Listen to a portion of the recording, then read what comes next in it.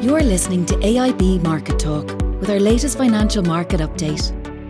Hello and welcome to our Market Talk podcast channel. My name is Gavin O'Carroll from AIB Treasury. We're excited to bring you a special podcast today. We're delighted to welcome Hubert O'Donoghue, General Manager of AIB Merchant Services and well known within the European payments industry. We are also privileged to welcome Adolfo Laurenti, Principal European Economist of Visa Europe, and our very own Senior Economist, John Fahy.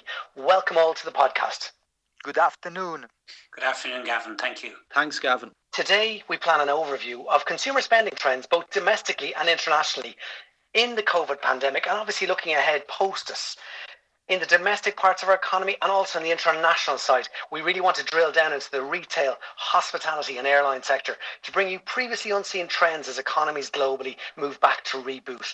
We are hoping to move like the time zones from east to west in terms of how economies have begun to recover in Asia, and as they experienced the pandemic earlier than us and therefore can nearly predict the future for sectors in the Irish and UK economies. To set the scene before we go into the payments data with Adolfo and Hubert, I'm bringing in John Fahy, our economist. John, what are we seeing in the traditional macro data and in the high frequency noise that goes on?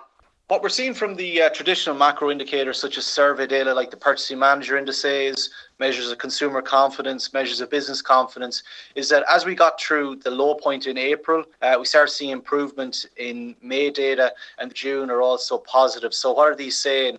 So they're telling us that activity and confidence levels are increasing as we move through May, when restrictions started to be eased in a lot of the major advanced and global economies, and we're seeing further improvement in June. So that's broadly, things are moving in line in terms of the trajectory, but if anything, some of the levels are actually somewhat better than expected. So it's still early days yet, but the tentative signs are encouraging that the rebound in activity is underway. And the key driver of this, as we've talked about in previous podcasts, is obviously the removal and the easing in restrictions, just to allow those sectors that have been locked down to get back operating. So the indicators are consistent with what we would have expected there. In terms of the structural shifts that are going on around us, and we've talked about this, John, in previous podcasts, what are the structural shifts now that you're seeing taking place globally that are clearer to you over recent weeks? So when we look at what's happened and the experience and how things have kind of changed very quickly, just in terms of how people work, from remote work, access, use of technology, and just how people consume, we can see both in Ireland and elsewhere in terms of retail sales data, a huge move to online. So I think one aspect of this that will become a permanent feature from a structural perspective is in relation to consumer spending and overall consumption, that much more of it will happen online in terms of online shopping, but also even provision of services around education and medical. So much of that is going to move to online. So I'm sure Hubert and Adolfo will probably go into a bit more detail on the payments aspect, but obviously then that would lead towards increased transaction and increased payments, not just for your traditional consumer goods, but as I said, areas like education, medical services would predominate, then a move towards much more cashless payments and more online type transactions. Thanks, John. Adolfo, thank you for joining us for today's podcast. Visa Europe is a major player and key partner with AIB Merchant Services. Could you please tell our listeners who Visa Europe are? Absolutely. And first of all, thank you for having me today. Visa Europe is the European arm of Visa Inc., the payment company that probably we are all familiar with. 138 billion transactions globally, $8.8 trillion processed every year. We are a major player around the globe in payment, not just debit and credit card, but all form of payments, along with the technological transformation of our days. And we are very happy to be here today supporting our Irish audience with some insight about the state of the economy. Okay, Adolfo, to start digging into the rich MI that you guys probably have across the world, if you were looking at the recovery trends that we're seeing globally in the countries that previously had experienced the pandemic earlier than this side of the world, what are consumer spending behaviours and the shifts in their attitudes like in terms of helping us understand how the reopening of our economy will go? We definitely see some major shift happening over the last several weeks after the pandemics as economies reopen. One is obvious, I think everyone has noticed this, it's a major shift in direction of e-commerce. It's not just e-commerce though, it's digital payments that now are becoming more pervasive also in face-to-face transactions. You mentioned our global reach. We are clearly monitor different countries in different parts of the world, how they sit on this curve, this exit curve from the pandemics. So we are accumulating a lot of evidence from Asian countries and European countries. In fact, we have many countries in our regions that have opened relatively sooner and seems to be relatively resilient to the risk of a second wave contagion as it's emerging in Far East Asia. And specifically, do you have data on the countries that have headlined as being successful in getting their economies restarted, like the New Zealands and the Singapores? We have some data. Again, it's very interesting. Overall, we are very close to the payment level that we experienced right before closing, with that major shift to digital and e-commerce that I was mentioning.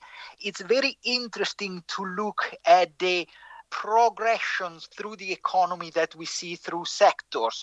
During the pandemics, we have seen a lot of areas in retail struggles. By definition, it was the time of the lockdowns. But as we exit, we definitely see some categories picking up earlier and other ones still lagging. Of course, we have seen food and groceries doing very well during the pandemic. Home goods and appliances pick up toward the end of the lockdowns. Now we are seeing a pickup in hardware stores, home improvement, clearly activity that can take place outdoors, but that people have been waiting. So there is a kind of pent-up demand, as well as exercising tools. Sporting goods seems to be doing fairly well.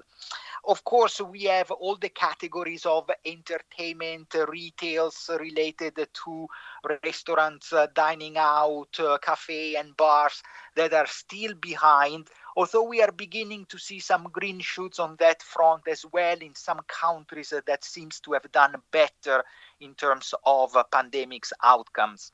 And you come from Milan and are based in London for your job. What do you see that is surprising for you? I mean, we understand a lot of the sectors that have been impacted through this pandemic, both domestically and internationally, but what's the big theme for you coming through, not just from a sector perspective?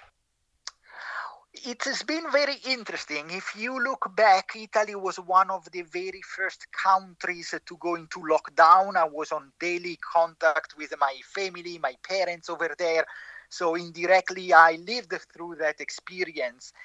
And on the other side, the UK and London were one of the last European countries to adopt lockdown. What has emerged very interesting is that regardless of what was government mandated in terms of lockdown, closure and openings, people responded in very similar ways. Social distancing is not just something that governments can turn on and off by fiat. It's something that people really absorb and adjust depending on their perception of risk. So even in a country where lockdown was not mandated as yet, like in March in the UK, we have seen a major declines in activity, especially face-to-face, restaurant stores and so on. Very interesting to see the power of people and the public responding to the risk of a pandemic, regardless what authorities were recommending to do. That's a very interesting point. And look, it brings me to Hubert, because I just want to bring in some of the domestic angle. Hubert, you're General Manager of AIB Merchant Services, and I think you've got the behind-the-scenes data from card spending here across the nation. What's the latest data your teams are seeing regarding consumer spending in the Irish and UK economies? So AIB Merchant Services is the largest acquirer in Ireland, catering for merchants of all sizes, from SMEs to corporates. Globally, we have about 51,000 merchants, about 30,000 of whom are based in Ireland. We came into this crisis in a very strong position. Our volumes were about 13% up. If we look at February, 13% up year on year. However, just before Patrick's Day, when the government announced the imposition of restrictions, and in particular, I think the cancellation of the St. Patrick's Day festivities really hit home with the Irish people. And I think the Irish people realised just how serious this situation was. And so what we saw, we had, let's say, half a good month and half a bad month in March. And as I look at March was 20% down on prior year. After that, it was like the COVID curve, if you like. April showed a 42% decline on prior year. And then, as we heard in the month of May, some of the change of policy in regard to the restrictions, so the movement from 5 phases to 4 phases, the pulling back of some of the dates, we then started to see some recovery. So as we stand now, we're 21% ahead June over May. We're still about 20% off where we should be. So, that's the macro view, a slow but steady recovery, and indeed each announcement by the government having a very clear effect in terms of the behaviours of people and their spending patterns. So, Hubert, that's, I suppose, the general overview, but I presume some merchants across the country would have stopped completely in certain sectors specifically. Yeah, look, if I was to look at our book, we have over 30% of the market. We're the largest acquirer in Ireland, and we have a presence in the UK also. We had about 18,000 merchants who went completely dark. So no transactions, no activity. And that was, across all of the obvious sectors. So we would be very strong in the hospitality and restaurant sector. If we look at hotels, straight after the announcements, pretty much over 90% down. We have some key airlines, some large airlines, over 90% down. We would be strong in the food convenience sector. Obviously, as Adolfo outlined there, that was a very positive spot in an otherwise pretty dark picture. So if we look back to industry in Ireland in the last week or so, there's been a lot of stories about the movement from cash to cards. And I'm sure both you, Hubert, and Adolfo, you globally and Visa Europe have seen that trend has probably only just migrated, something that was due to happen over the next 3 to 5 years in potentially a few weeks.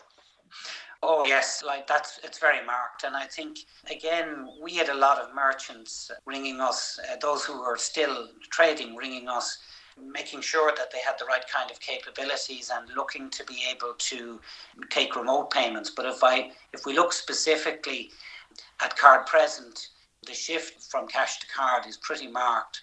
So prior to the current situation, it would have been 51% cash, 49% card. Now we're gone 70-30 in favour of card. So it's very marked, and it's something that obviously we welcome. We wish it had come about differently, but we very much welcome it. If I may add to that point, the transformation has been really phenomenal. You mentioned the move from cash to card. Of course, contactless has been a major driver. But we have really seen throughout the entire ecosystem, we have seen an increase by cardholders for new activations. That was very strong, very apparent. We have seen a surge in interest by merchants, even in the categories that in the past were a little bit more reluctant to shift. And the transformation that we have seen is something that was expected eventually to happen, but over the next few years, and sometimes in a matter of weeks, we really have seen the entire ecosystem embracing a completely different world in terms of technology of payments. Yeah, I'd very much agree with that. I think if we look here, as soon as the BPFI announced the decision to move the limits from €30 to 50, I think the industry here responded very quickly, and certainly we had migrated our entire base pretty rapidly to make that change from €30 to €50.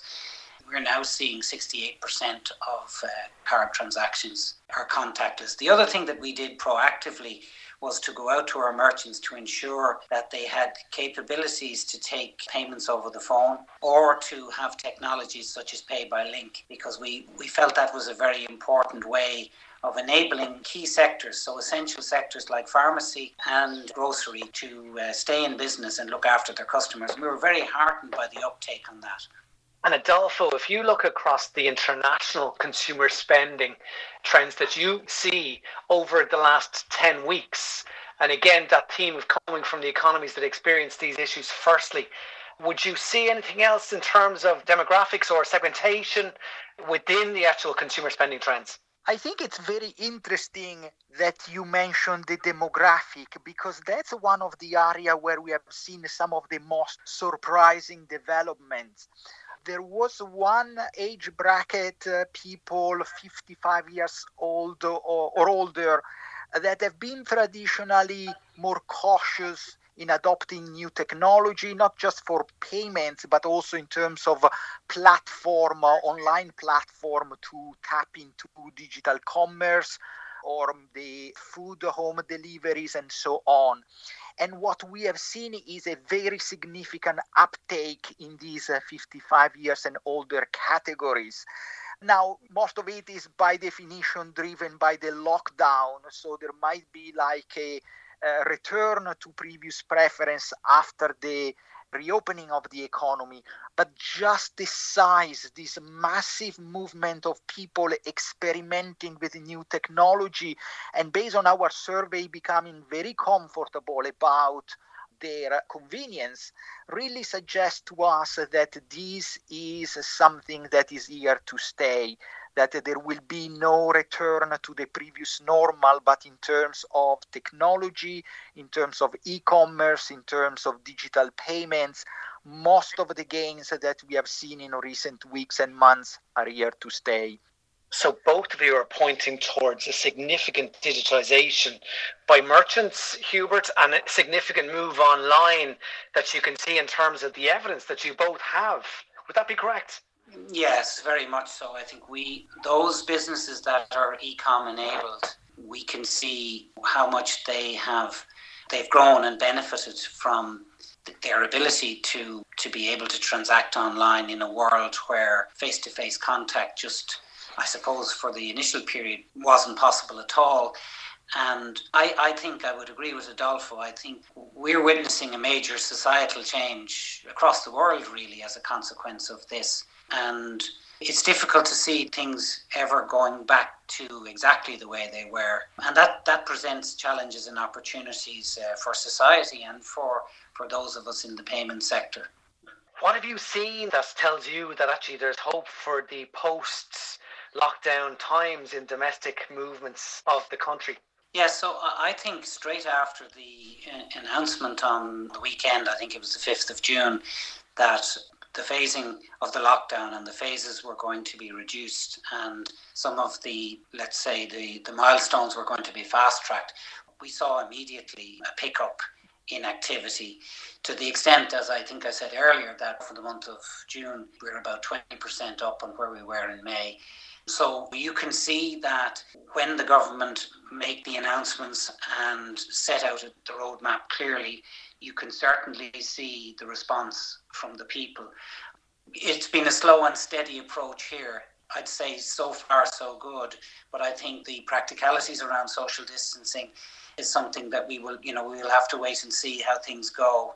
Adolfo, I want to bring you to those, just barely, Hubert touched on it there, just in terms of, say, the hospitality and therefore the airline sector as well. So beyond the domestic hospitality sector, what about the international side? These travel corridors have been discussed in terms of catalysing the normalisation of the return to cross-border travel. Yeah, there have been a lot of conversation about the so-called bubbles, like these group of countries with very similar risk profiles in terms of contagion that maybe can reopen the borders.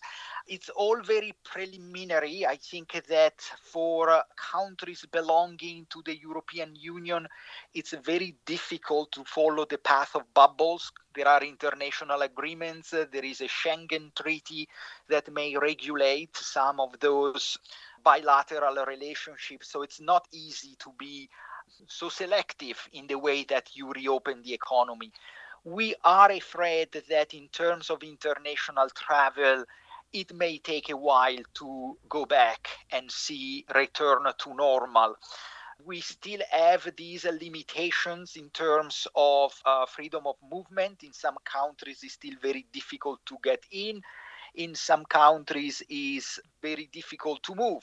The United Kingdom still have a 2 weeks quarantine that is mandatory for everyone coming in. And that's just what government dictates. Again, going back to the previous idea, how long it will take for public to feel comfortable boarding those airplanes, maybe flying to a different country where there is no familiarity with the language, with the health system, and so on. We think this will be very, very difficult during summer 2020. Some countries will probably be able to replace some of the international flows with domestic touristy flows. This will be particularly true for the bigger countries like France, Italy, Spain. But for smaller countries or countries more far away where air connections are really important to get there, I think this may still be very problematic in coming months. Okay, thank you, Adolfo. And Hubert, just what does that mean for passenger flow to the travel corridors? And what does that mean for the airlines and the hotels moving into this recovery phase? Yeah, look, I think whilst we can see recovery in those sectors, in the travel and hotel sectors, it's pretty insipid, to be honest. I think for what we're seeing, airlines are probably no better than 15 to 20% of what they would know where they would normally be. So there's a way to go, and I think the factors that Adolfo mentioned are very relevant. Not to mention, of course, the issues around travel insurance and whether people are covered. If you look at any of the eye-opening stories of recent weeks in the worlds that you both operate in, both domestically, Hubert, here in Ireland, on our island nation, and internationally, when you look across the Visa Europe, MI, Adolfo, I'll just start with Adolfo. What's been the real eye-opener for you if you look to the future? Well, again, I will reiterate what we have discussed previously, but I think the speed of adoption of new technology, of the online channel, the shift of preference, how quickly the public has adapted to these circumstances, it's quite a remarkable story about human resilience in face of adversity. This was a major shock. Many people are still coping with economic implication and consequences. It will be painful to many. And yet, in general, as economy, we have seen everyone making the pivot, embracing the technology, the platform, the way to pay for goods and services that really help to absorb some of these unprecedented shock to the global economy. Hubert, what do you see in the months ahead? And look, this may be an evolving conversation we need to revisit again in weeks to come, because with the phases reopening faster, it will be very interesting to stay close to what you're seeing in the spending data. Yes, look, I think one of the things that, if I may look at our own country for a moment, I think what we have seen is a shift towards local and a return to a great sense of community when the big shopping malls were closed. And, I want to refer back to, merchants who proactively contacted us looking to ensure that they had facilities to take payments over the phone or to be able to download mobile apps to take payments. It wasn't just a business thing. It was a reflection of a practical concern for their customers. And I think I've been very heartened to witness that. So I think that those kinds of phenomena, alongside, as Adolfo said, this shift to digital experiences are the big lessons that we've learned. And I think these types of solutions will serve merchants in very good stead as they move forward. We would see that in the restaurant sector, for example, ongoing, there will still be a high proportion of trade done by way of takeaways and deliveries. So the solutions that we have in place to assist that mirror that societal change that we're seeing as a result of COVID. So this has been very interesting in terms of both the international and the domestic angle, and some very pronounced changes that we're experiencing as evidenced in the consumer spending data. Thanks to all our contributors today on this podcast. We brought you to some of the key consumer trends in Asia and Europe that have been reopening earlier than Ireland and the UK. Adolfo brought us through some of the international dimension from Visa Europe's perspective, and Hubert explained up-to-date domestic spending patterns emerging within the Irish economy. John brought us that macroeconomic backdrop to the patterns emerging across business and economies. Thank you to our customers and listeners for joining this special podcast, bringing you through key data on the emerging trends and themes coming out of countries that are ahead of Ireland. Sincerely, thanks to Hubert O'Donoghue, General Manager of AIB Merchant Services, Adolfo Laurenti, Principal European Economist with Visa Europe, and John Fahey, our Senior Economist. For more detailed information on this special podcast, please see details and links attached. And for the full range of AIB supports available to our customers, please visit aib.ie/COVID-19. Please join us for the next episodes of our Market Talk podcast channel. Do please press the subscribe button to AIB's Market Talk on the podcast apps for iOS or Androids. Take care. Talk to you soon. Thanks for listening to the latest edition of AIB Market Talk. Allied Irish Banks plc is regulated by the Central Bank of Ireland. First Trust Bank is a trademark of AIB Group UK plc. Authorised by the Prudential Regulation Authority and regulated by the Financial Conduct Authority and the Prudential Regulation Authority. Allied Irish Bank GB and Allied Irish Bank GB Savings Direct are trademarks used under licence by AIB Group UK plc. Authorised by the Prudential Regulation Authority and regulated by the Financial Conduct Authority and the Prudential Regulation Authority.